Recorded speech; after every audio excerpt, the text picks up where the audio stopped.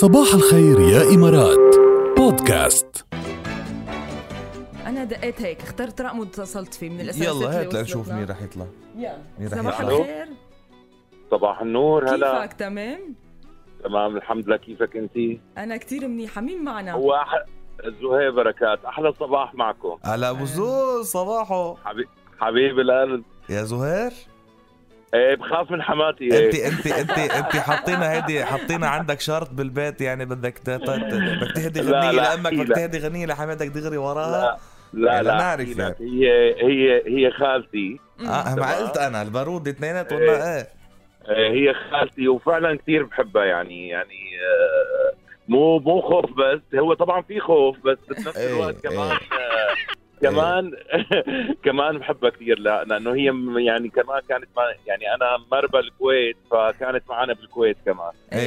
بس بتعرف كمان شغله يا زهير، انه الخالي بتكون مثل الام، فعن جد بتحبها مثل الام. عن يعني جد عن جد. ليك زهير لخبرك شغله، على سيره انه انت بعد بدك تهدي غنيه لامك وغنيه هي ذاتها لحماتك، لأنه واضح إنه ما فيك تهدي بس لأمك بدون ما تهدي لحماتك. هلا ما بعرف. لا نو. بس لا خبرك شغلة يا زهير، هي خبرية إنه أمك وحماتك هن إخوات، يعني أنت متزوج بنت خالتك. بالضبط. هيدي القصة صايرة عنا بالعائلة نحن، يعني أنا ابن خالتي مزوج بنت خالتي. أوكي. كيف عندي ابن خالي اسمه راضي مزوج رشا بنت خالتي الثاني، بوجه لهم تحية، بحبون كتير أنا. فليك نفس الشيء هيدي إذا بدك، يعني العلاقة موجودة. عرفت كيف؟ بده يهدي شيء مو بده يهدي لحماته دغري، ما في مجال يعني. عرفت كيف؟ هيدا يعني الخوف يبقى شيء من الطفولة صديق. لا بالضبط. ولا وعلى فكرة وقت تتجوز مثلا من عائلة بنت خالتك بتصير مور كومبليكيتد، يعني كيف بتصير يعني مور كومبليكيتد.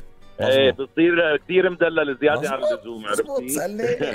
سألني إلي يا أبو. بتصير مدلل من كل العائلة تقريبا. لا كان بيصيروا بيتراهنوا مين بدللك أكثر. عرفتي؟ حلو. دلل يعني تغنش قد ما بدك أنت. لكن يا زهير لك الله يخليكم لبعض ويخلي لك أمك وحماتك. على فكرة أنا كل يوم من الصبح بكير، بوعى بكير، يعني أنا نظام عسكري، بنام بكير وفي بكير، وعن جد على السمع معكم يعني للساعة تقريبا 8 لو وصل على الدوام. ما في منك.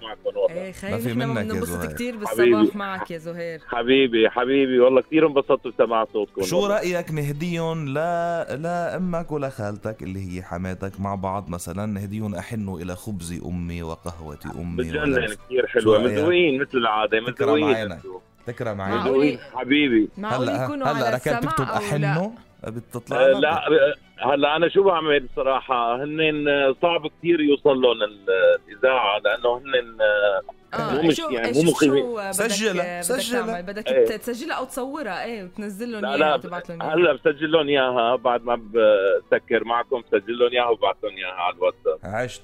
يلا هلا رح نسمع لك. ثانك يو فيري ماتش، وكثير انبسطت ويسعد صباح الجميع يعني. صباحك الاحلى يا زهير. الى اللقاء حبيبي يلا فيك. الله يخلي لك امك وحماتك. ثانك يو يلا ثانك يو. يلا لح يسكر لا تسجلها. يلا باي.